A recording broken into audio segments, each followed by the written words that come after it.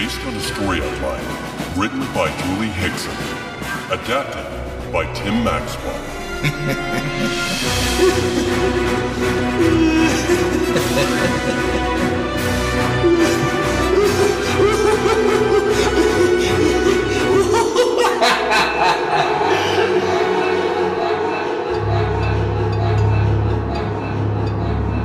Gotham City is the ultimate comic book city. Aerial tramways loop through the city like sci-fi dreams. Fantastic Langham architecture stretch skyway.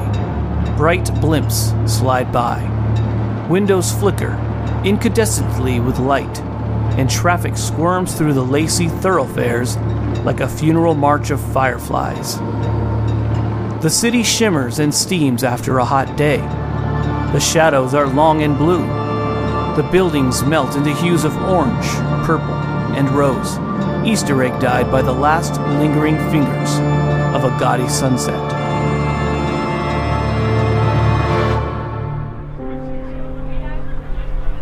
The room is packed in the Gotham City courthouse, including the usually empty upper balconies.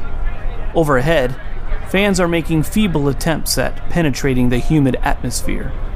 At the front of the room is Thomas Wayne, counsel for the Senate-appointed subcommittee on investigation into racketeering, delivering an impassioned speech to an obviously polarized caucus room. Thomas is in his mid-30s, and a man of rare sensitivity, strength, and passion, which he masks behind a sardonic throwaway humor. He is a romantic disguised as a realist. Our country's hard-won unions are being increasingly infiltrated by hoodlums and mobsters whose only interest in them is in milking their substantial welfare and pension fund for various illegal activities. Half of the room erupts into wild applause. The other half remains darkly withdrawn. Thomas points dramatically to a lumpish, brooding man sitting behind a table flanked by lawyers and other legal personnel. It's the king of the mobsters, Rupert Thorne. We have irrefutable proof that this man is using the Union solely as an instrument for private profit. Kneeling forward in the crowded front row sits Bruce Wayne, Thomas's 10-year-old son, who is the spitting image of his father. Bruce watches his father with awe. Someone near Bruce whispers something highly complimentary about Thomas's performance. Bruce overhears this, and although unable to grasp its full meaning, it pleasantly underscores his sense of his father's importance. At that moment, Thomas glances up at his son and flashes him a wide smile. Later that day at Thomas Wayne's residence, known as Wayne Manor, Thomas and Bruce have just arrived home from the courthouse. Dashing to the front door, neck and neck, like two kids. They both arrive at the same time. Ty! Actually, sirs, I think it's called a draw. The beloved family butler, Alfred Pennyworth, appears, looking at Thomas and Bruce with a level of bemused irony available only to someone of his rigorous training and formal background. Although he broadcasts a formidable exterior, Alfred is the glue and heartbeat of the Wayne family. Bruce and Thomas stand up and shake themselves off. In this family, all such displays of camaraderie and affection are completely the norm. Alfred, what's for dinner? I'm starving. Go on into the drawing room, sir. I think it's a bit of a surprise, and I wouldn't dare steal the wind of your mother's sails. How did it go today, sir? Well, I think we're nailing Rupert Thorne. And we have enough evidence to implicate a fair number of his cronies, but I'm very concerned about the possibility of a retribution. Not so much towards me, but towards Bruce and Martha. I'm well aware of the risks, sir. If there's ever anything I can do... I know that, Alfred. Frankly, it's the only thing giving me peace of mind lately. I sometimes wonder if I have the right to expose my family to the risks. Will you promise me something, Alfred? anything, sir. If something should happen, promise me you'll take care of Bruce and Martha. My friend, like they were my own. The two men clasp hands in a seal that is both friendship and death pact. From out of the dining room doorway pops Martha Wayne, Thomas's wife, who is in her mid-30s, intensely feminine and gently beautiful. She is wearing a breathtaking fairy costume, complete with a silvery wreath of leaves woven throughout her auburn hair. Hey, why all the long faces? Am I going to have to eat all this by myself? If you don't hurry up, we'll miss the opera and the ball. Bruce appears, tears past Alfred and Thomas, almost knocking them down, now wearing a spectacular Harley Quinn costume. Nuh-uh. You're gonna have to share some of it with me. We'll be right down, darling. Dinner time. It's a happy event. The meal is indeed a feast. Martha is charmingly telling Bruce and Alfred a story. When your father was running the campaign for the president, they took a train across the country making speeches along the way at various whistle stops. During one speech, a large group of children were making such a racket that the president couldn't even begin his speech. Your father vaulted off the train and shouted, "I can beat anyone from here to lamppost," and took off with the whole mob hot on his heels. He beat them too. It's for you, sir. Thank you, Alfred. Excuse me, all.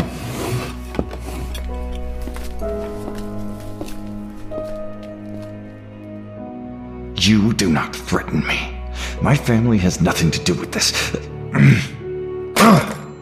Thomas smashes the phone down, shaking with rage. Alfred stands in the doorway. Thomas turns and looks at him helplessly. Then, Martha and Bruce appear at the door. Hey, Slowpoke. Hurry up and into your costume or we'll leave without you. With effort, Thomas shifts gears, smiles, and glides out the doorway. You asked for it. You better sit down, though. I'm not sure you'll be able to handle it. We'll try. A short time later, Bruce and Martha are waiting restlessly in the library. Dad, come on! As if on cue, Thomas appears bedecked in a majestic bat costume, which itself looks like the showpiece of some magnificent opera. Oh, Thomas, you're splendid. Wow! Sir, you've outdone yourself. Well, after all, it is Die Fledermaus, isn't it? What more appropriate costume than the King of the Bats? I am the chairman of the board, you know. Yeah, Dad, you've told us a million times. What's this opera about again, Dad? Some guy who changes into a bat? Is he like Dracula? You'll just have to wait and see. Quick, before we leave, I just want to do one thing. And don't groan. Shortly after, Alfred is taking a whole movie of the family with a Super 8 camera. Everyone is mugging for the camera, looking particularly absurd in their elaborate costumes. On the very last frame, Alfred zooms in on Thomas, who, as the self-appointed auteur, is waving him in toward the camera for a close-up.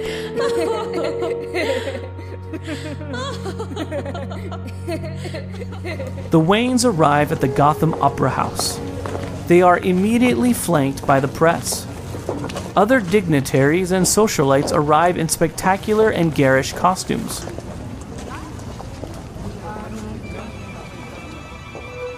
During the opera, Bruce watches in amazement, captivated by the performance, while two unsavory-looking masked characters, who look distinctly out of place, are fixated on Thomas and his family. After the performance, the Waynes exit the building.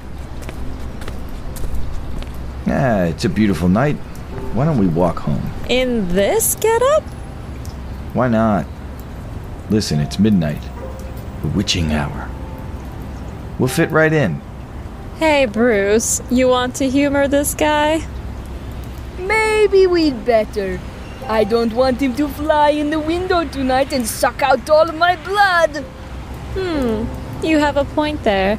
So, what are we waiting for?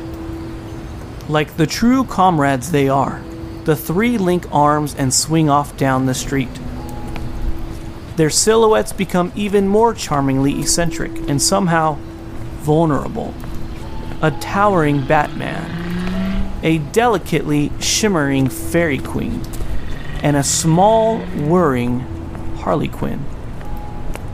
The streets glisten and gleam, beautifully polished by an evening rain.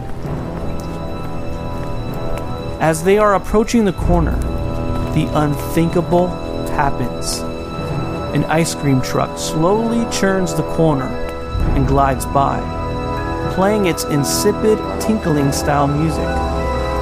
The truck slows to a near halt, and suddenly the world plunges into a nightmare. For a searing second, Bruce glimpses the face of his parents' murderer, silhouetted in the window of the ice cream truck, while he recognizes it from the opera and the ball. He's about 17 years old, chalk white skin, green hair, blood red lips. It's a face that would make anyone's blood run cold. But for Bruce, it's the veritable embodiment of his nightmare.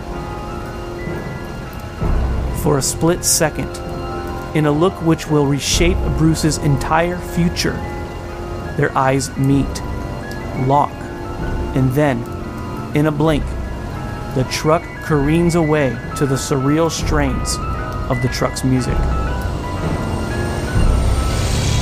Thomas and Martha Wayne lay lifeless on the ground in a tangled, bloody heap, their hands still lovingly entwined, even in violent death. Kneeling beside his parents' bodies and pawing at them like an anguished animal, Bruce Wayne cries and cries and cries.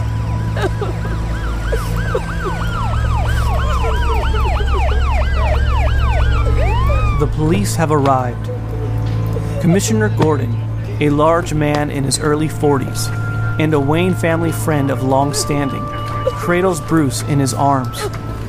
Tears stream down his face as the bodies are removed, covered eerily in white sheets, making them look like spectral, horizontal ghosts. Bruce struggles to follow, and Gordon gently restrains him in a powerful bear hug. Alfred arrives, leaping out of a cab, gray and drawn, his hair uncharacteristically awry. He sees the bodies being moved into an ambulance. Blood has already stained the white sheets. Dear God in heaven, what have they done? He rushes to Bruce, who flies into his arms like a terrified baby bird. I just want you to know that as long as I live, you will never be alone.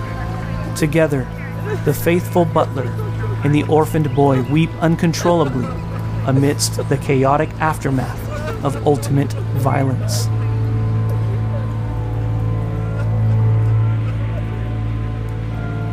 Dignitaries from all over the world come to pay their respects at the Waynes' funeral. The attendant priest finishes his eulogy with a quote which penetrates the fog of Bruce's pain and mainlines into his inner core. Thomas Wayne was that rare phenomenon. A man whose power, not as an end in itself, but as a means of redeeming the powerless. I'd like to finish this service with a quote from Emerson, which was a favorite of Thomas's, and I think best describes him. Great men, great nations, have not been boasters and buffoons, but perceivers of the terror of life, and have manned themselves to face it. Bruce is standing alone by his parents' grave, looking haunted and withdrawn. I knew at that moment that my childhood had ended. I knew I would never again know peace. Standing over my parents' graves, I made a silent vow. I would avenge their murders. I would forgo love, family, friendship, all the trappings of normal living, to dedicate my life to a relentless war against crime.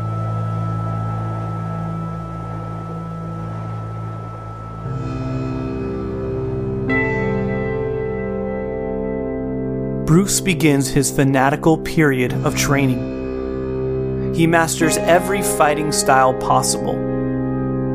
He learns advanced hypnosis, fencing, skydiving, swimming, meditation, archery. He learns to use varying forms of weaponry with amazing proficiency and skill. He masters all the major languages. He becomes adept at gymnastics, acrobatics, accomplished at chess, delves deeply into the sciences of criminology, law, medicine, astronomy, physics, and even dabbles with magic and witchcraft.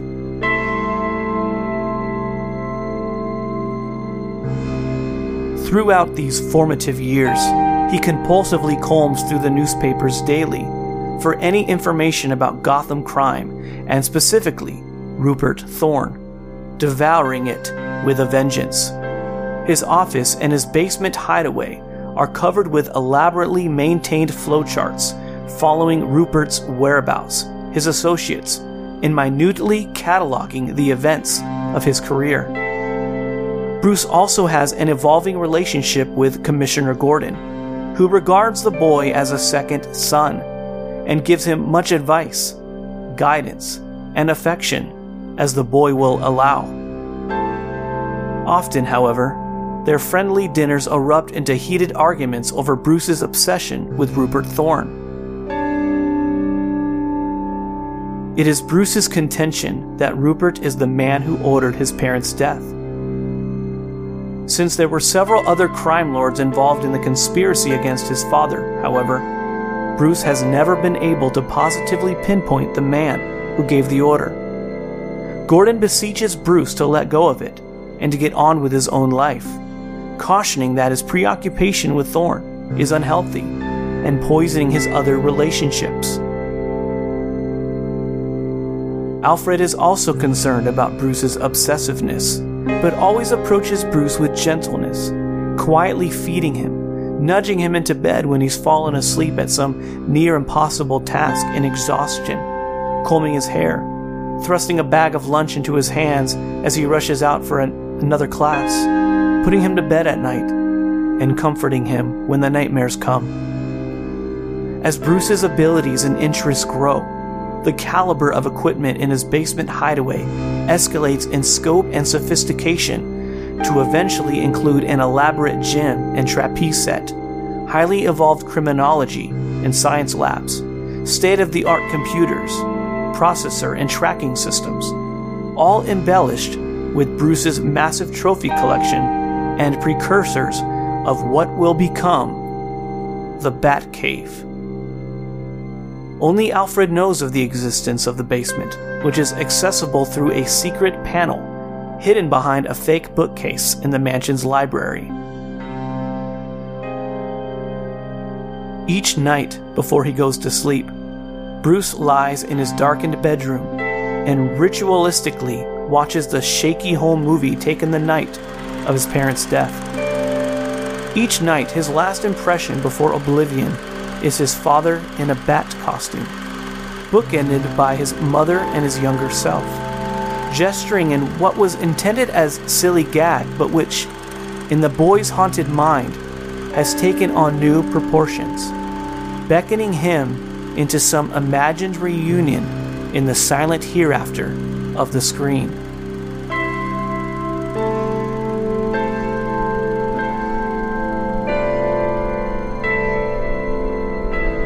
Years have passed, and Bruce, now a heartbreakingly handsome young man in his downtown office, holds a newspaper with the headline, Joker escapes prison, vows revenge against Mayor Rupert Thorne. Commissioner Gordon promises immediate action. Mr. Wayne, Commissioner Gordon is on the phone. Bruce, have you seen the headlines? Yep.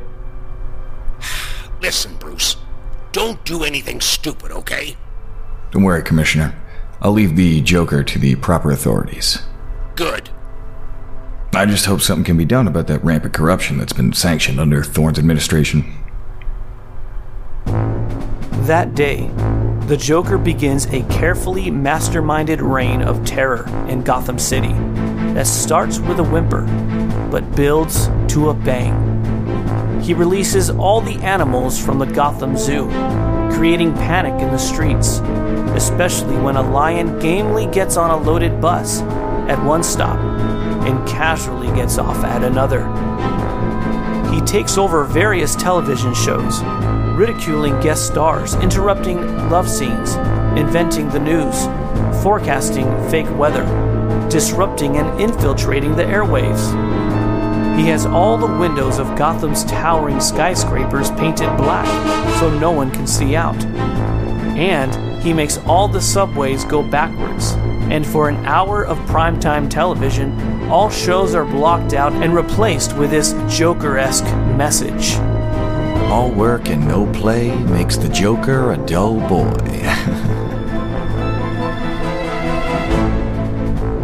That evening, Bruce is playing chess with Alfred. The television is on in the background, broadcasting the Joker's inflammatory propaganda. At 10 o'clock, the Love Boat suddenly appears, suggesting that, for the time being at least, we've returned to normal programming. Except when we get to the guest stars, the Joker materializes and gleefully promises a continual campaign of chaos.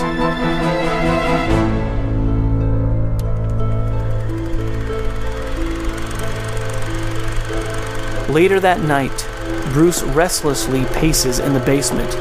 His turmoil and inner tension is palpable. For the first time in many years, he watches the time-worn home movie. Again, he comes to the familiar moment. His father wearing the bat costume, silently beckoning to him. In mid-gesture, the film breaks, creating a prophetic impression. Once again, it's as if his father is inviting him into some longed-for secret world.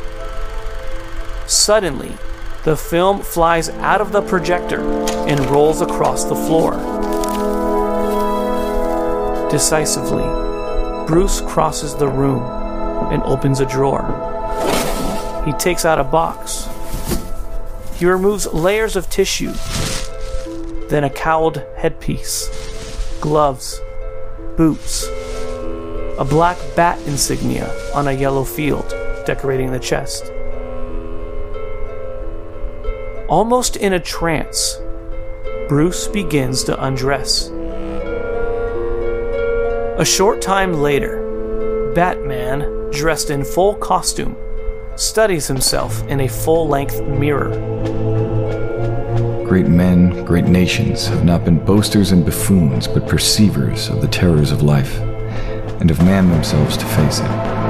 The Prince of Darkness is born.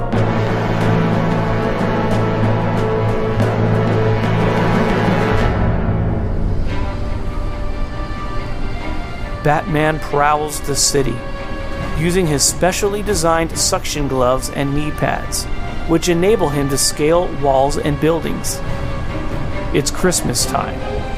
He glides through the twinkling city, as close to experiencing joy as he's been since childhood. Christmas decorations sparkle gaily. Arriving at Gotham Square, Batman encounters a curious spectacle. The Joker, surrounded by shocked onlookers, as he's laughing insanely, and then inexplicably launches the beautifully decorated 100-foot-tall Christmas tree into the night like a rocket. I've been in prison, and I haven't had a Christmas in the last 15 years. I hate to be a Grinch, but I am eradicating Christmas from Gotham City.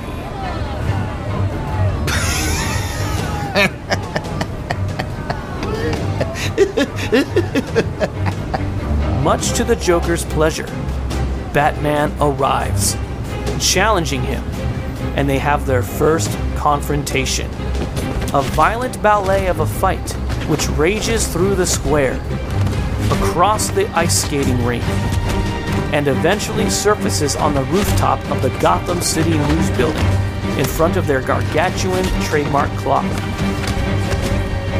The fight ends when the Joker violently pushes Batman off the roof, who somersaults 20 stories and only narrowly misses death by landing gracefully in a protruding awning.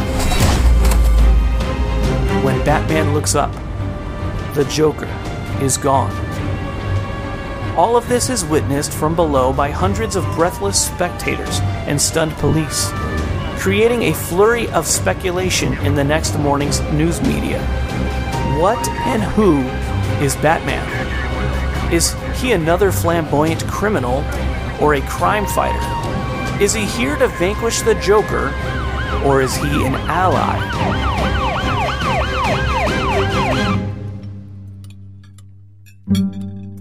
Over breakfast, Alfred places the morning paper beside Bruce's plate and gives him a knowing look. Bruce reads Rupert Thorne's unctuous promises to capture the Joker with disgust. He makes the bitter observation that Rupert's only motivation for capturing the Joker is in saving his own skin. Bruce then receives another call from Commissioner Gordon. Bruce, tell me, do you know anything about this Batman character? No.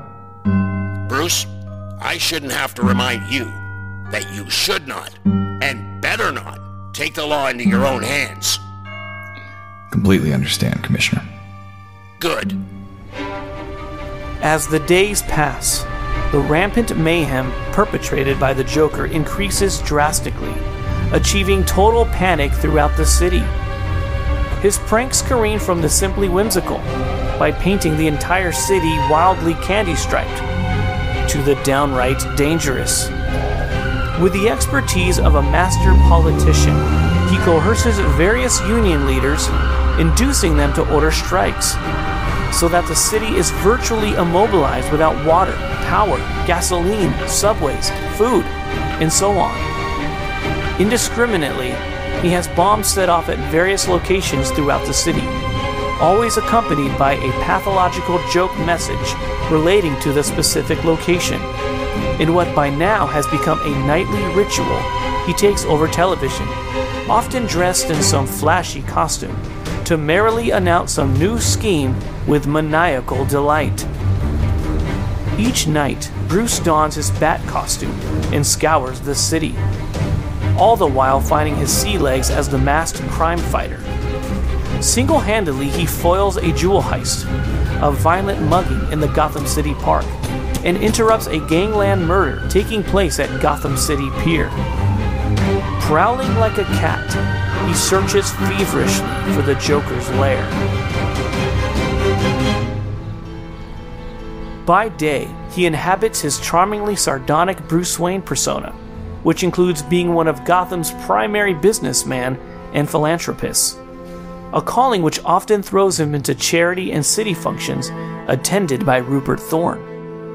Obviously, there is no love lost between these two. Bruce has yet to ascertain if Rupert is responsible for his parents' death. The next evening, Bruce is preparing for just such an event with obvious apprehension. It's a gala charity benefit scheduled to take place at the Gotham City's Opera House. It's the first time he's attended an opera since his parents' death. He's nervous. At the Gotham City Opera House, it's Mendelssohn's Midsummer Night's Dream, and is introducing the dazzling new singer, Silver St. Cloud, in the role of Titania, the Fairy Queen. Despite the obvious psychological underpinnings, Bruce is intrigued. With Wagnerian theatricality, the Joker crashes the opera, penetrating the kind of mayhem that every kid bored out of his mind at the opera would dream about. magnified to epic proportions. The finale is a riotous fireworks display so violent that people flee in terror, and many are injured. Bruce finds Silver and leads her to safety backstage. The Joker departs flashily in his Joker-mobile, spraying a myriad of colored smoke bombs and distinctly unfunny machine gun fire.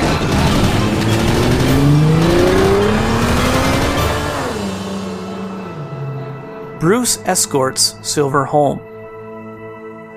After years of psychic and physical abstinence, he has an instant connection with Silver, and the feeling is mutual. Meanwhile, the Joker retreats to his headquarters, which is located in the penthouse of a towering industrial building, brandishing a large sign which says, "Novelties, all your needs for every occasion, parties, jokes, and magic." Inside his penthouse, an impromptu TV station has been set up in a corner, featuring a red-carpeted spiral staircase lifted straight out of Gone with the Wind. Bizarre experiments in varying stages of development fill different rooms. Against one wall is an enormous fish tank filled with Joker fish, which are normal fish that have been exposed to his recently refined grimacing gas, which gives them wildly grimacing mouths. The Joker reclines at his desk in a gigantic chair, most closely resembling a throne. A true megalomaniac, the Joker has obviously elected himself the king of his bizarre world. In a conversation with one of his scientists, an ex-cellmate nuclear physicist from his prison days, it is ascertained that the grimacing gas is a deadly nerve gas, which can be fatal if administered in large enough doses. When one of the fish dies convulsively and sinks to the bottom of the tank, the Joker laughs gleefully, executing a mad dance while rambling insanely.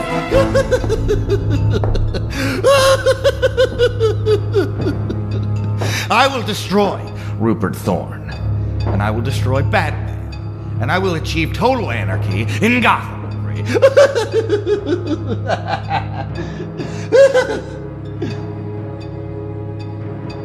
Later, in a frightening conference with his ghoulish accomplices, the Joker elaborates his plan to stage a mock election, nominate himself as mayor of Gotham City, and to celebrate with a victory parade comprised of giant parade floats.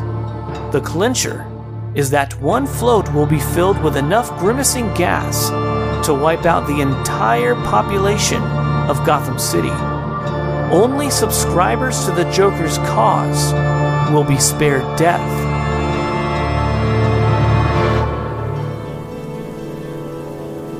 Meanwhile, Bruce leaves Silver's apartment and heads back to Wayne Manor.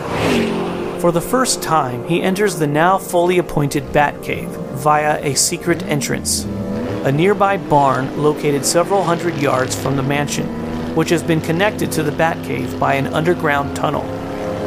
Once inside, Bruce parks next to his recently perfected masterpiece, the Batmobile. As always, Alfred is waiting for him with food and quiet comfort. Master Bruce, I have some rather unsettling news. During the night, the Joker took over the comedy club, and after delivering an insane monologue of Billy Crystal jokes to his terrified and captive audience, he released a lethal dose of gas, killing everyone in violent spasms of laughter. Also, Commissioner Gordon called. He wants to directly enlist Batman's aid in their fight against the Joker. He wants to know if you can get a message to Batman of that effect. What shall I tell him? Tell him I'll try. The outcome is a lifelong collaboration between Batman and the police, by way of Commissioner Gordon, and the creation of the Bat Signal as a means of contact between them. In an attempt to maintain some semblance of normalcy in the city, Bruce and Silver decide to attend the yearly benefit for the Gotham City Crippled Children's Fund, which, in an effort to maintain security, is heavily guarded by Gotham police. The event is an elaborately orchestrated circus housed by the Newton Sports Arena, which is in a suburb of Gotham. Despite all their precautions, however, the circus has been infiltrated by the Joker, a fact which becomes uncomfortably obvious when, while scanning the performers, 3 familiar characters are seen. The Penguin, nattily dressed as the circus ringmaster. The Riddler, artfully disguised as a clown. And Catwoman, sensually decked out as a trapeze artist and dangling gracefully in the rafters on a trapeze. After the exquisite fanfare and preliminary acts, the main attraction of the evening is introduced: the Flying Graysons, the world's most renowned hire-wire act, comprised of John and Mary Grayson and their 10-year-old son, Dick. Their act is particularly dangerous because they work without a safety net. After executing a spectacular series of serial somersaults, the family leaps in the tandem from their high pedestal, aiming for a waiting trapeze. Horribly, the ropes break due to shrewdly applied acid by Catwoman, and the 3 tumble through space, accompanied by horrified screams from the audience. Miraculously, young Dick's lighter weight causes him to veer into a nearby pole, deflecting his fall into a stack of hay piles along the sidelines, like a baby bird falling out of a tree into a nest. His parents, however, fall to their deaths. Bruce is jolted to his feet, as if by an electric shock. Immediately, the Joker appears high above the audience, screaming like a Harley Quinn banshee, and claims credit for the foul deed. In the attendant chaos, he and his minions effect their escape in a smokescreen of fire and confetti bombs.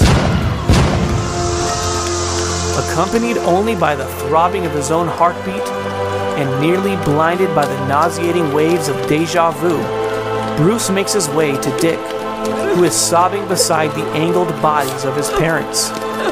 Wordlessly, he scoops the boy into his arms and carries him through the crowd to his car, with a pale-faced Silver by his side.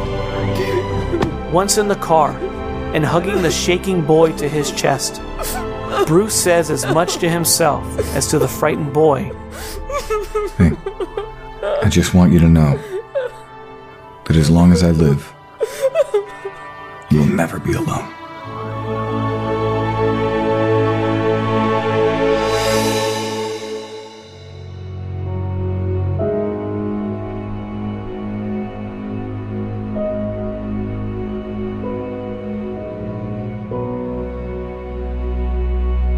Weeks have passed, and Bruce has begun legal proceedings to adopt Dick Grayson as his ward. Dick is a charmer, a clever little wise Alec with a loving heart. He's pale-skinned to the point of ghostly, defined by an alert little face and carrot-colored hair. Although still gracelessly puppyish, he moves with an elegance and agility acquired through the years of intense acrobatic training. Dick becomes less haunted and gradually integrates into Wayne family life. Alfred and Silver can even see the positive effect this change has on Bruce. Some age-old coldness in him is being thawed by his love for the boy. They are healing each other. In a much-hyped media event, the Joker, dressed up for the occasion as the Mad Hatter, is interviewed on television by Barbara Walters, who is obviously tied up and being held at gunpoint. To her credit, given the insane circumstances, she keeps her cool and conducts the circus-like proceedings professionally. Between narcissistic preening and lunatic ravings, the Joker announces his intention to run for mayor of Gotham City against Rupert Thorne. His platform maintains the logic of a madman. Vote for me, and I'll end the city-wide rampage of terror and mayhem, for which I am responsible. It's a political catch-22. In the ensuing days, the Joker makes good on his threats and steps up his terrorist tactics, reducing the city to a carnival-like war zone. This is Alan Scott with WXYZ Radio in Gotham City. In a move that shocked the already dramatized city, the Joker staged a mandatory debate between the city's mayoral candidate, himself, and Rupert Thorne. The entire program was broadcasted citywide and mediated by Wally George, whose level of psychosis somewhat rivals the Joker. It was an exhibitionist's dream come true, and the Joker rose to the occasion, magnificently turning in a performance that was both seductive and surprisingly logical. Rupert Thorne was terrified. As a joke-laced tirade at Thorne's expense, the Joker played his final hand. Without a hint of warning, he pulled out a gun and repeatedly shot Thorne in the chest.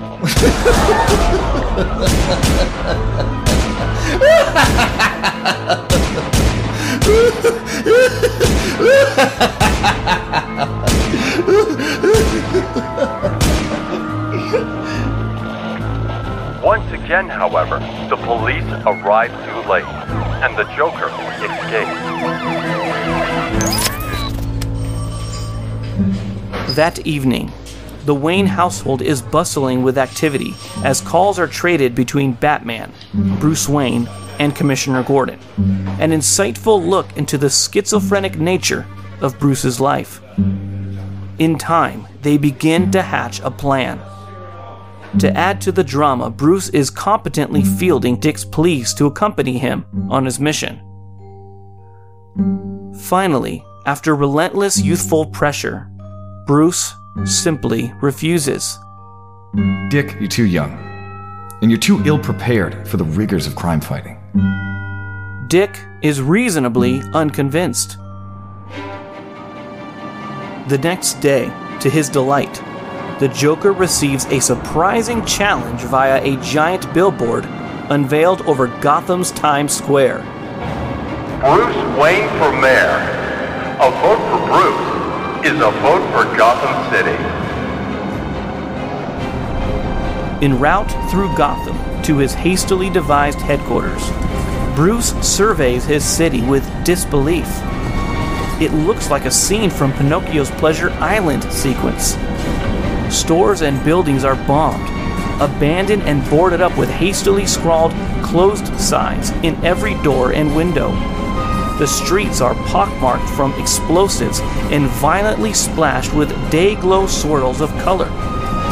The city is literally wallpapered with the Joker's psychedelically threatened campaign posters. Vote for Joker or the joke's on you. Passing a newsstand, Bruce notices that literally every magazine features a different Joker portrait, including the Joker as Time's Man of the Year. The streets are filled with Joker converts. On alternating street corners, Bruce notices an alarming number of hastily erected Joker booths, manned by propagandists spouting Joker fans who are aggressively passing out Joker masks to all their enlistees. The masks are unusually elaborate in design, arousing Bruce's suspicions. Slowing his car to a snail's pace and adopting an appropriately goony attitude, Bruce picks up one of the masks. Once inspected, it corroborates his darkest suspicion. Although they are gaily painted in bullseye colors, they are actually gas masks. Churning down a wide boulevard, Bruce encounters an awesome sight. Thousands of people line the sidewalks facing the street, which is being fanatically monitored by the recently appointed Joker police, who are dressed in candy-striped clown clothes, sporting a squirting flower in their lapels. At least half of the spectators are wearing Joker masks, giving them a blatantly otherworldly insect-like appearance. With typical Joker-esque humor, the election eve has been disguised to coincide with Christmas Eve. And to celebrate both events, the Joker has promised a dazzling parade. Due to the clues we've gotten along the way, we know that this parade has another, deadly purpose. Bruce surveys the giant helium-filled floats, crafted in various shapes and sizes. As he cruises by the floats, he scrutinizes them thoughtfully, and he gets it. Oh my gosh. That's it. When Bruce arrives at his headquarters, he receives a congratulatory joke bouquet of squirting flowers and a box of exploding cigars from guess who? Grimly, he places a call to Commissioner Gordon.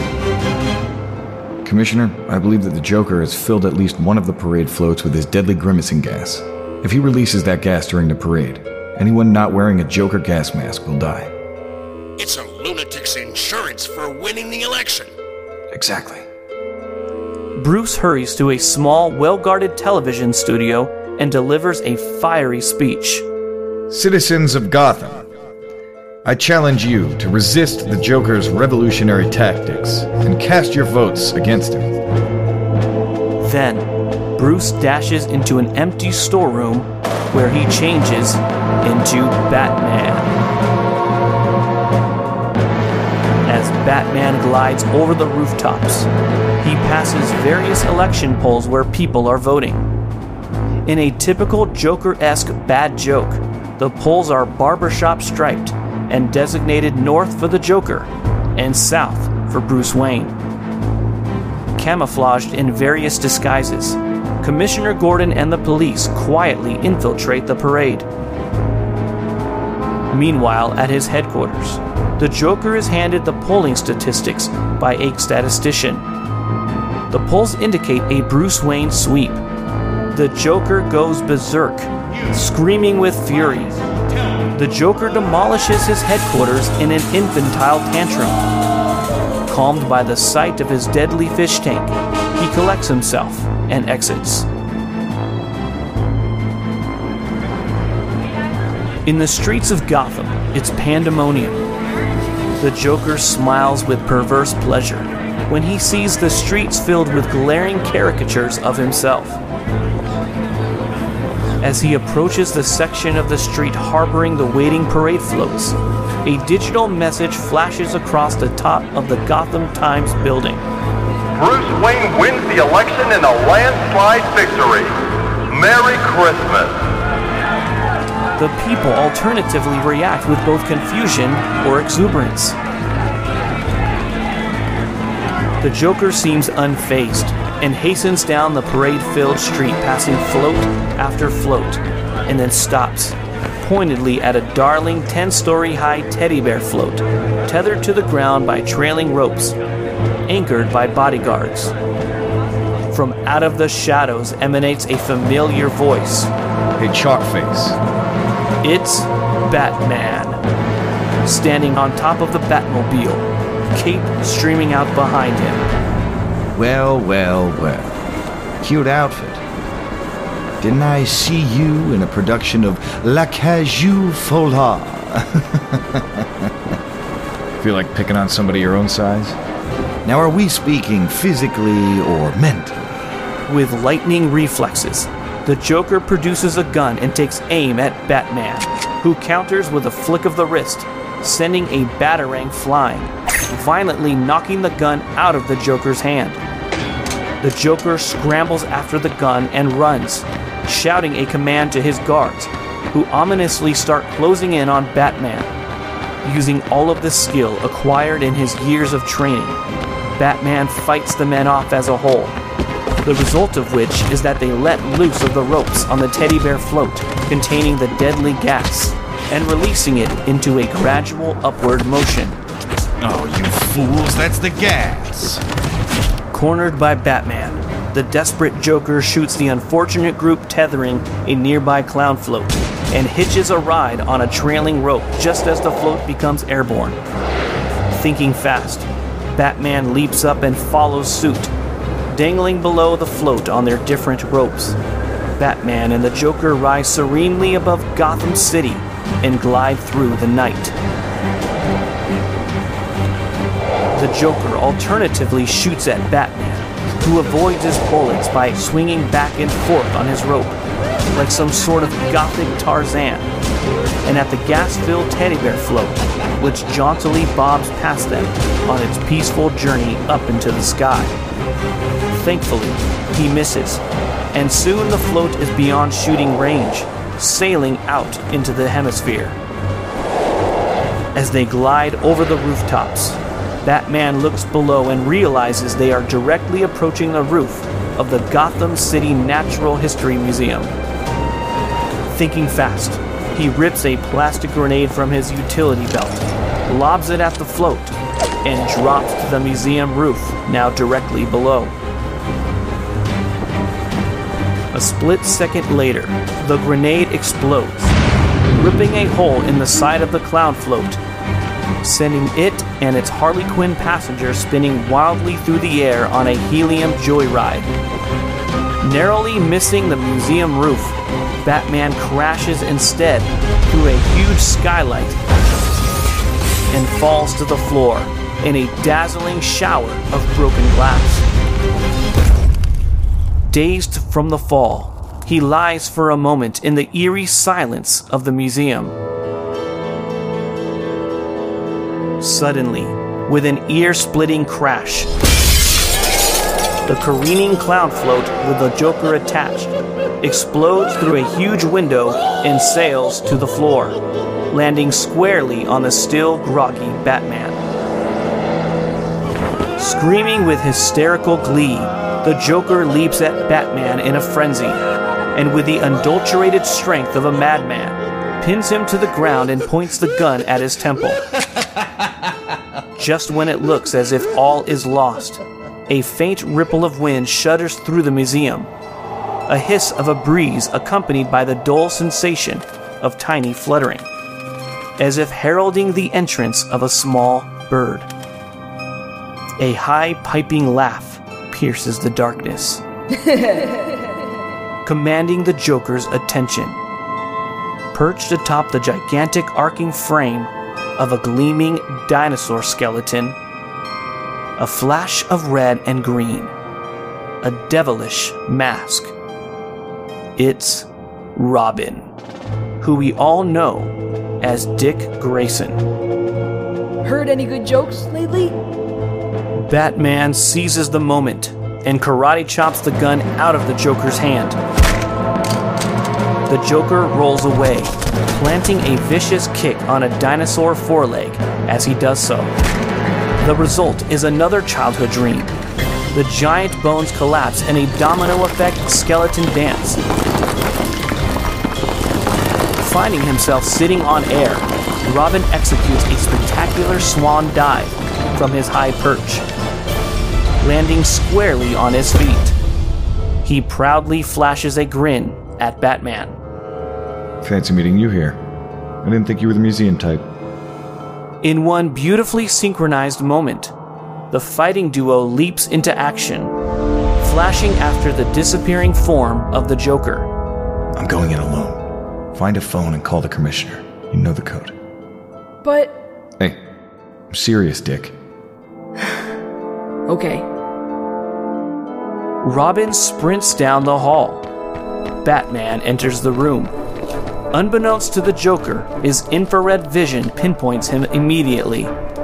From Batman's point of view, he sees streaming red waves of heat and electrical currents outlined in a Joker shape. It's like an incarnation of the devil. Batman pounces. The Joker aims the gun and manages to get one shot off before Batman hits him, full force, and wrestles the gun away from him.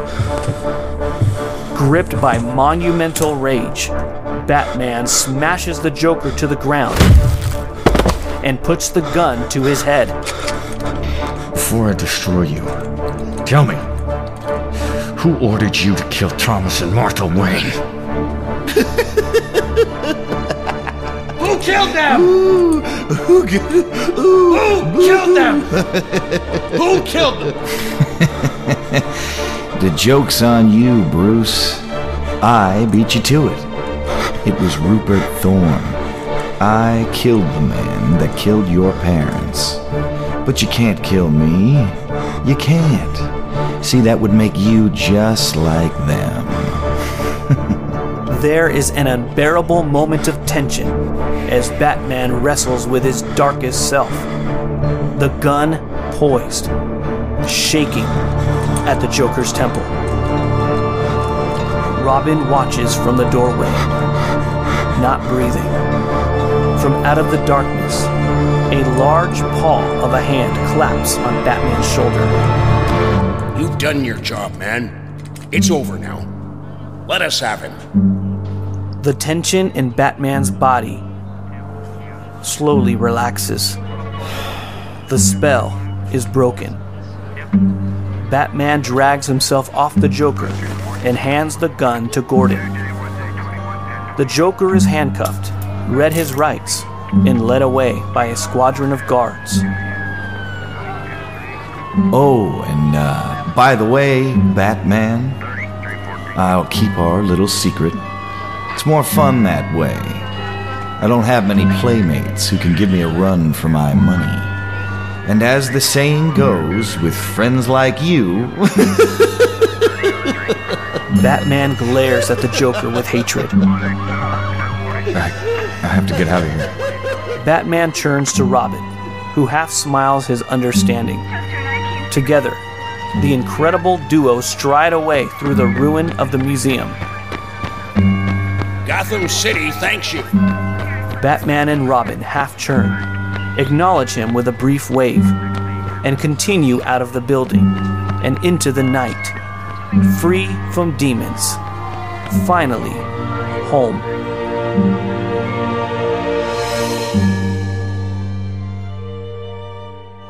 The next morning, it's Christmas Day. Bruce, Dick, Alfred, and Silver are sitting around a magical Christmas tree in the Wayne Manor living room, laughing gaily and opening a mountain of presents. You wear a lot of black. Happiness fills the air. Finally, when they've waded through all the presents, Alfred passes out silver cups of Christmas punch for a celebrating toast. Giggling charmingly, Silver notices one last present nestled under the tree. Oh, look! There's one more. Bruce, who is closest to the tree, reaches down to retrieve it. Bright purple and green striped. A toy Jack-in-the-Box nestled in the bow.